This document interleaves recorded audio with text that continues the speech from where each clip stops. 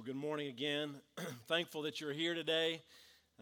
And as we begin the day, I don't want to ruin the moment, but I was just observing as our kids were coming to bring up their money this morning, and I love that moment in our worship service every week, but it struck me differently this morning that as long as we've been doing that, it's kind of a small miracle that some disaster has not broken out on some Sunday morning as we're doing that and inviting our kids to come and speak, because there is always a little bit of like chaos, but it's kind of like fun chaos, and it's a beautiful thing. So I'm grateful for all of you who have participated over the years in sending your kids, and I know my kids have had people hand money to them and send them down, and so what a blessing to see our kids come with joy to give their money to the Lord. Amen?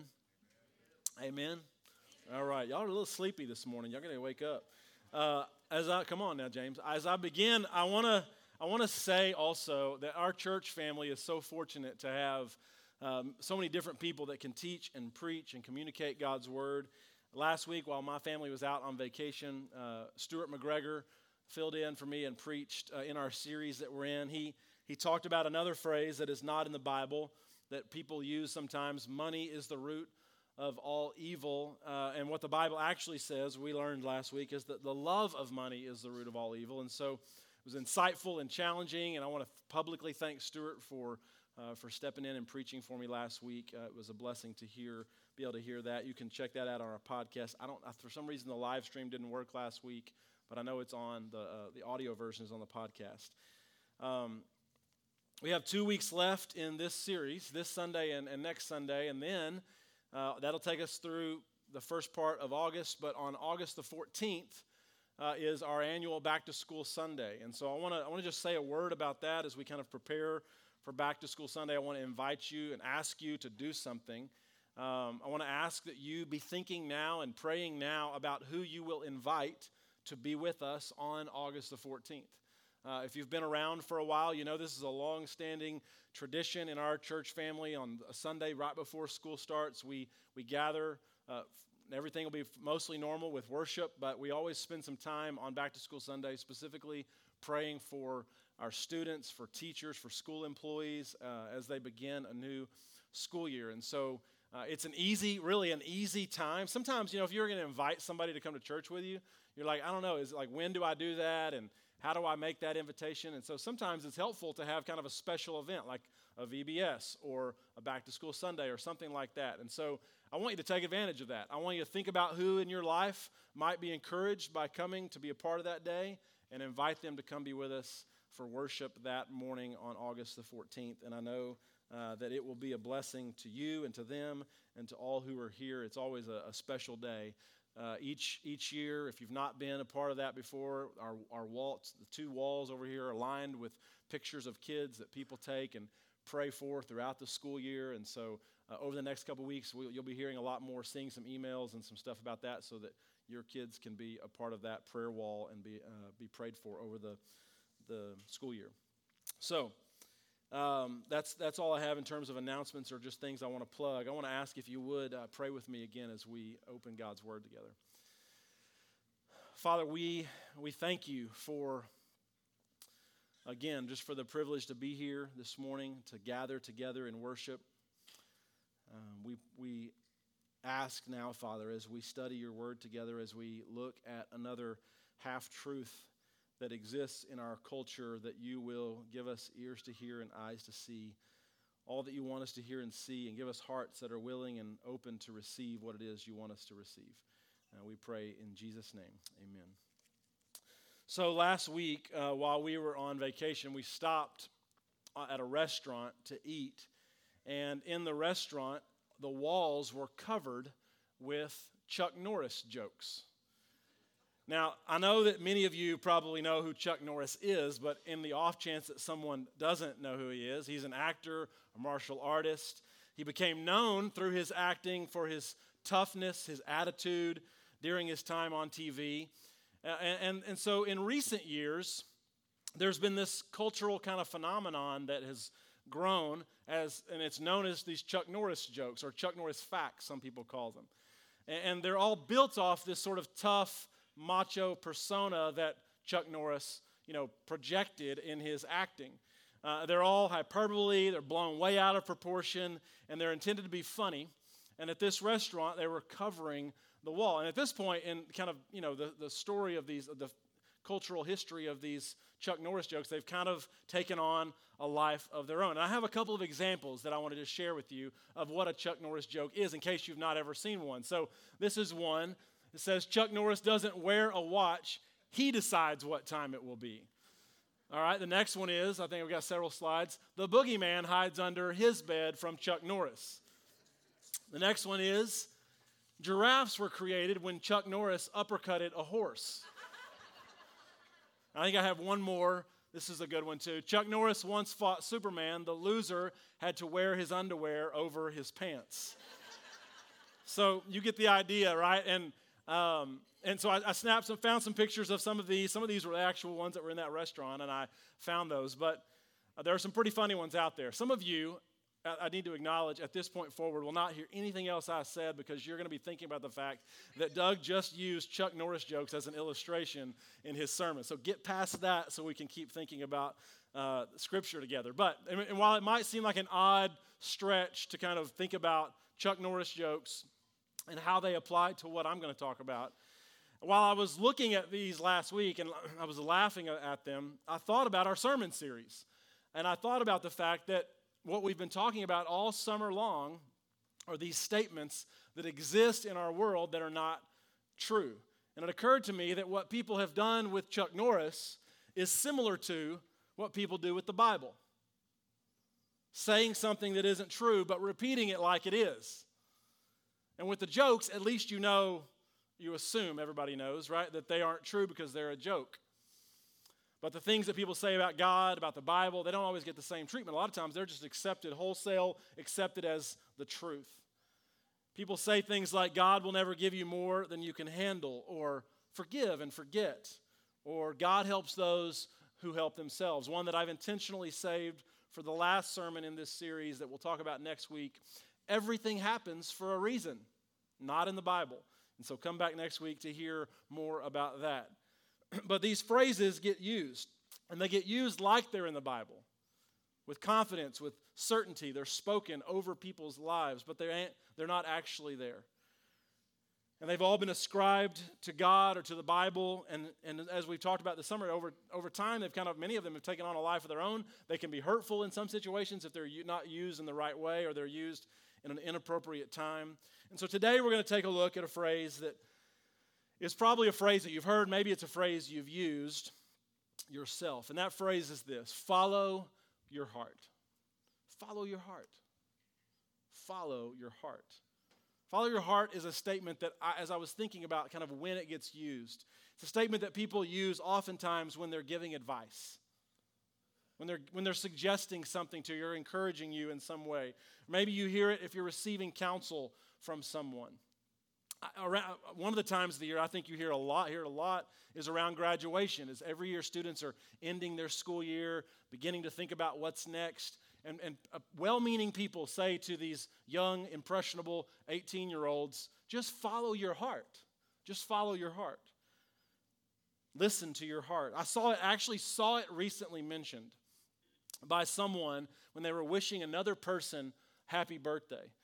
And they said these exact words. They said, stay humble and always trust your heart, which is another version of follow your heart. And of course, I saw it on Facebook, which means if it's on Facebook, it's got to be true, right? Of course, that's wrong. But this statement isn't in the Bible, and so I want to talk about it this morning. And I realize as we think about this phrase, follow your heart, it's possible that some listening here in the room, somebody that might listen to this later, might hear this statement and think, I don't really see what the problem is initially, right? And maybe initially it doesn't sound even like a big deal. And while in some ways it might feel less problematic than some of the other things that we've looked at this summer, I would say that in addition to the fact that it's not in the Bible, the problem with this statement is that it reveals the way that people often think about the heart. It reveals the way, I think, a dominant way in culture that people think about the heart. And the way that people often talk about the heart is not the way that the Bible talks about the heart. And we're going to look at some places that the Bible talks about the heart. But I want to start with one that is maybe pretty familiar to some in Proverbs chapter 3 that says this: "Trust in the Lord with all your heart, and lean not on your own understanding. In all your ways acknowledge Him, and He will make your paths straight." The Bible says to not depend on your heart, to not follow your heart, to trust the Lord with your heart. And why does the writer of the proverb say this? Because he knows that our hearts are not trustworthy, that our hearts can deceive us, that your heart will not always lead you to the right place. There is this faulty assumption in culture that your heart will always lead you well. You've probably noticed that there's this religion that's crept up in our culture over the last several decades. It's growing every day. It's rampant, quite honestly, in our culture, in our world today. The religion of individualism. People just listen to the voice in their own heart, and that is what determines what is right and what is wrong. And what's right for me might not be right for you, and what's wrong for you might not be wrong for me. I'm the authority. I'll figure it out. And people will say things like, if a person just looks inside themselves, they will find it within themselves, the ability to always choose the best thing. And I don't want to come across as like overly harsh about this, so know that I'm attempting to be gentle and kind when I say this, but it's arrogant to think that, I think. Like we can all step into the trap of thinking of ourselves more highly than we ought to. We struggle, I would even say, to be honest about our hearts. We think of ourselves more highly than we ought to. The fact is, if I'm just talking about my life, if I followed my heart and did some of the things that my heart suggested I do, it would not be pretty. And I'm just being honest. I want you to think about your life for a second and be honest with yourself. Right? Those thoughts that nobody else knows, because you wouldn't dare tell anybody, that randomly pop into your mind. When the enemy whispers to you, fulfill that desire. Do that. Take that. Pursue that. Maybe it has to do with an attitude. Sometimes my heart wants to stay mad about something. If I followed my heart and I did what I wanted to do, honestly, I'm just being honest. I'm just starting the confessional process this morning. If I did what my heart wanted to do, I would never pursue forgiveness. Because my heart, I know, resists it. Because I want to be right. And sometimes when you forgive someone, it admits that you are wrong. And so there's this reconciliation and forgiveness process that has to happen. And I imagine that you can relate to that. Your heart doesn't want you to forgive that family member, that neighbor, that person that used to be a close friend that said or did something hurtful. If we left it up to our heart and found it within ourselves, we might never forgive. But the Bible is actually more honest about our hearts than we are, more truthful about our hearts than we are about our own hearts. Listen to a few places that the Bible talks about our hearts. The first one I want to look at is in Jeremiah 17, verse 9, where it says, "The heart is deceitful above all things and beyond cure. Who can understand it?" The heart is dishonest, it says. It lies. It can and has misled you. Right? What the Bible really seems to say over and over and over again, as you're going to see here in a couple seconds, is that the heart is the problem, not the answer. Or think about David when he wrote Psalm 51, verse 10. The psalm says this: "Create in me a pure heart, O God, and renew a steadfast spirit within me." Do you remember when David wrote these words? David had seen another man's wife, had taken advantage of her, got her pregnant, and then killed her husband to try and cover up his sin. Following what his heart wanted led him to one of the lowest moments in his life. And after Nathan the prophet confronts him about it, he cries, "Oh God, what have I done? My heart is dark. It isn't pure. It isn't clean. Create a new heart in me. Or in the New Testament, when Paul is reflecting on the hearts of human beings and the ways that humans rebel against God, he said this in Romans chapter 1, verse 24. So God abandoned them to do whatever shameful things their hearts desired. Our hearts desire to do things that are opposed to God. Think about in your own life, again, the way that people have been hurt. Wrongs have been committed. Lives have been wounded because people followed their heart. And Jesus even spoke about this. So if nothing else that I've shared so far convinces you, hear Jesus' words from Mark chapter 7. He says, "For it is from within, out of a person's heart, that evil thoughts come. Sexual immorality, theft, murder, adultery, greed, malice, deceit, lewdness, envy, slander, arrogance, and folly. All these evils come from inside and defile a person." Our experience, if we're honest, tells us that this is true, doesn't it?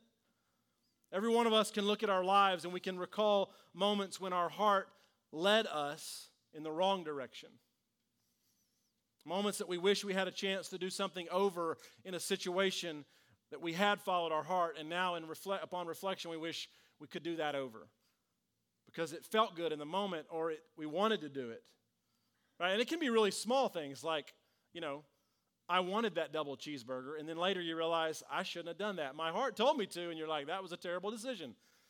And other times, the stakes are obviously much higher. There's a song that we sing sometimes called "Come Thou Fount of Every Blessing," and I kept thinking about this song in preparation for today. Some of the lyrics of this song may be some of my all-time favorite lyrics in a hymn because, personally, of how true they are for me. I want you to listen to how the writer of this song speaks about the heart. We're just going to look, I think this is the first and the fourth verse and then the chorus. It says, "Come thou fount of every blessing," that's God, "tune my heart to sing thy grace. Streams of mercy never ceasing call for songs of loudest praise. Oh, to grace, how great a debtor daily I'm constrained to be. Let thy goodness like a fetter bind my wandering heart to thee. Prone to wonder, Lord, I feel it. Prone to leave the God I love. Here's my heart, oh take and seal it for thy courts above. Here's my heart, oh take and seal it for thy courts above." If we're honest, each of us knows the reality that our hearts are prone to wander, prone to leave the God that we love.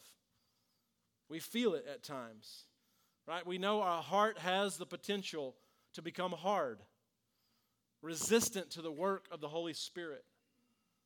And that word fetter that shows up in the song, it's not a word we use anymore, but you know what a fetter is? It's a shackle. It's an ankle restraint that's used for a prisoner.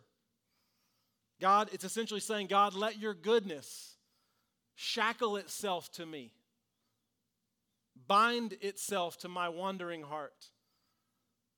We want our hearts, to be yours, O God, and yours alone. This is our prayer. This is our aim. And so the question that remains is, how do we get there? Well, the answer, while it's going to sound exactly like you probably expected me to say this morning, the answer is to shift our focus from following my heart to following Jesus. It's a really simple change in words. It's just a couple of words different in those two phrases. But I want to kind of tease that out just a second, because I'm not just talking about casually following Jesus. When I say follow Jesus, I'm talking about surrendering your life to Jesus, letting Jesus have the final say over your decisions, daily decisions, over the big things in your life. So that when there are choices to be made, my way or the way of Jesus, Jesus' way wins out every single time. Will I forgive this person or will I not? The answer is I will. I will choose every time to do it because Jesus has been made the Lord of my life. Will I go the way of Christ or will I go my own way? We choose the way of Christ. Here's my heart. What we're essentially doing when we say that is, here's my heart, take and seal it for your purposes. And as I was thinking about this in preparation for today, it occurred to me that instead of follow your heart, do you remember what Jesus said? He said, follow me. He said, follow me. And I think that Jesus invites us to follow because our hearts need to be led. Your heart needs to be discipled. Your heart needs to be shepherded. And they can be. It's something that can actually happen. Your heart can be led to the right in the right way, or it can be led in the wrong way. The way that we say this to our kids when they're younger is, you are who you hang around. Why do we say that? Why do we believe that? Because we've seen over and over and over again that a heart that is not quite sure which direction it wants to go will follow whoever it's with. It can be led. A heart can be led. And that can happen in a negative way, but it can also happen in a positive way. And that's what I want you to think about. How are the ways that I can disciple my own heart? Think about it like that. It's an interesting way, I think, to frame what we're talking about. How can I shepherd and guide my heart? Now, not you, that you have the ability within yourself, but as a person who's filled with the Spirit of God, you can do this. Now, as you think about, I want you to think about your life for just a minute. To kind of think practically about this, about something. This is the kind of the evidence that this can be done. I want you to think about something that you did not do at one point in your life, but that now you do. Something you used to not like, but that now you like. What changed in those situations? What changed was your heart. And it's likely that it changed because you let it. Now, I'm going to give you a couple of small examples. When I was a kid, and this is not a knock on anybody that's my parents' age, because there was kind of a time in history when people ate most of their vegetables out of a can, right? I thought spinach came out of a can. And bless all of you who fed your children fresh spinach as a child, and they liked it. I didn't even know. I don't know that I really had ever had that as a kid until later. And so I decided I did not like spinach. So when fresh spinach became a thing, you know what? I was like, I'm not eating that. I know what spinach tastes like. I had to suffer through many a meal where my parents made me eat that stuff. And I'm not doing it again now that I'm an adult and I can do what I want. But then I tasted it. And now you taste other things that are like not out of a can. They're like fresh green beans and canned green beans. It's like two worlds, like different worlds, right? And my point is, as silly as that example is, now my favorite kind of salad is a spinach salad. How did that change? Because I decided that I was going to try it and my heart followed. Another, maybe a better example is I remember several years ago, probably when I was in my early 20s. And I remember singing, we singing in a worship gathering and looking around, and there were some people who had their hands raised. And I had seen this before. It wasn't necessarily a new thing, but I was like, I felt compelled to do that, but I was like, but I've never done it before. So I'm not doing it because it's uncomfortable, and I don't want anybody to look at me. And who knows what they're going to think if they do look at me. And I'm not telling you what you need to do. I'm telling you my personal story. But at some point, I decided that I wasn't being faithful because I could feel this stirring happening in me in worship, and it needed to be expressed because I'm an expressive person. And when I wasn't expressing it, I didn't feel like I was being faithful to God. So I started raising my hands. But you know what? That didn't happen just because I was like, I'm so comfortable to do this. I really want to do this. No, it happened because I decided that I was going to do it. I did it, and then my heart followed. And there are thousands of ways that this happens, friends. Like, we don't want to do things because our hearts are stubborn and hard, and we get, sidetracked in lots of different directions. But our hearts can be led. Our hearts can be discipled. our hearts can go to deeper places than we have allowed them to go because we're the one holding it back. We're the one that's resisting it. God is there ready to walk with us into whatever deeper waters we might want to go into if we will just do it. And sometimes you're not going to feel like doing it. This is the same thing that I was talking about with forgiveness a minute ago. Sometimes you forgive and then your heart follows. You make a decision to forgive and then your heart follows. You with me? Leaving your way behind in order to follow after the heart of Christ. This is what it means to follow Jesus. Now, many of you have heard me talk about the TV show, The Chosen. I've sent some emails, some links out for people to watch it. It's been a really important thing for me personally over the last couple of years. I think it's personally one of the most well-produced TV shows about Jesus that I've ever seen. It follows, if you're not familiar with it, the stories of Jesus calling his disciples to follow him. And again, if you've not watched it, I recommend it highly enough. I think it actually helps the Bible sort of come to life. You can find it on YouTube. But I say all that because a couple of weeks ago, I had the privilege of going, and I mean the word privilege, it was a blessing, though it was hard, of going to church camp with our youth group. And one of the youth ministers that spoke at the beginning of the week showed a clip, a kind of a montage of several different scenes from this TV show, The Chosen, of moments when Jesus called his disciples to follow him. He showed one of Jesus calling Peter and Andrew, calling James and John, calling Matthew the tax collector. And so this we're gonna watch this morning one of those scenes when he calls Peter and Andrew and James and John, the sons of Zebedee. And this scene we're gonna watch is the story of not only them being called to follow, but it actually, the way they did it in the show, the gospel writers kind of tell two different versions of the story, one in Luke chapter 5 and one in Matthew chapter 4. And in Luke 5 and Matthew 4, one of the versions just tells about Jesus calling Peter and Andrew to follow him. And then I think it's in Luke's version, there's also a story that goes with it of the miraculous catch of fish. And so in the show, they sort of put these two scenes together from Luke 5 and Matthew 4 and tell the story of the miraculous catch of fish that moves Peter from following his way to following in the way of Jesus. I want to watch this together. I'm not sure if you're watching online if it's going to work, so you may just hang out for about 4 minutes because of copyright things. Put that down for a catch. A little farther out.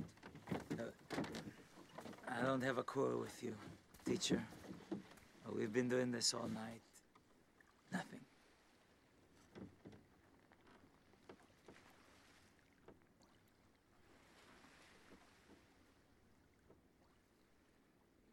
All right. That's your word.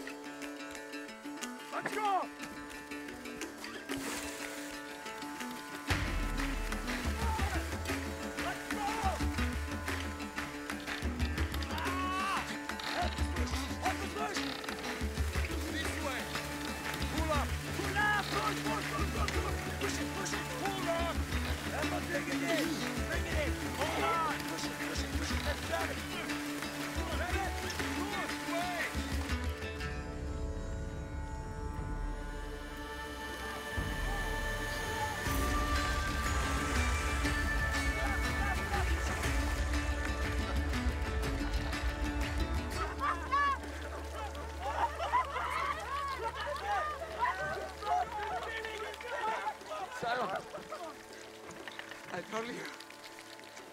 I told you. I told you.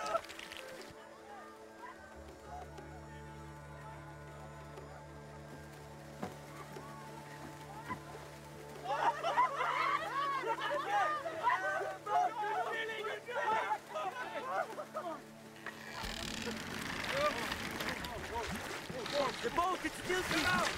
You need to get out!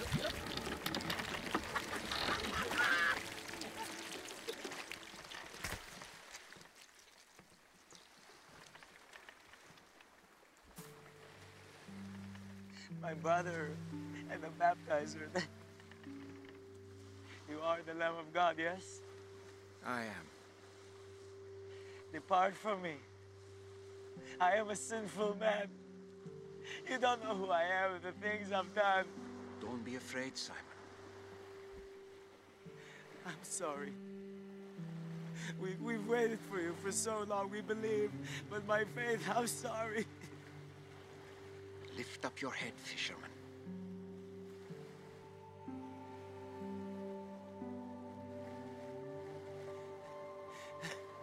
What do you want from me? Anything you ask, I will do.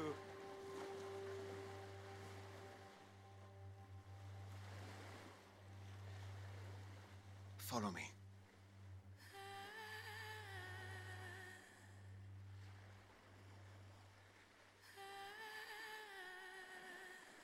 I will.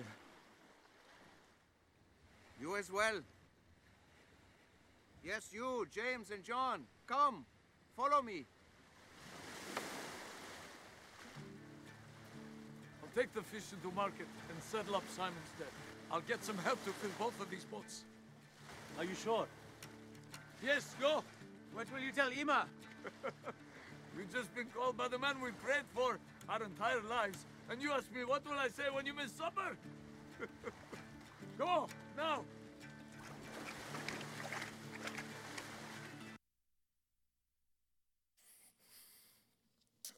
I want to show this instead of reading from Luke chapter 5 or Matthew chapter 4 in hopes that it would help kind of the story come to life in a way that maybe it wouldn't if I just read the words off the page in the Bible. But I want to highlight the way that they depict this scene is what I'm talking about.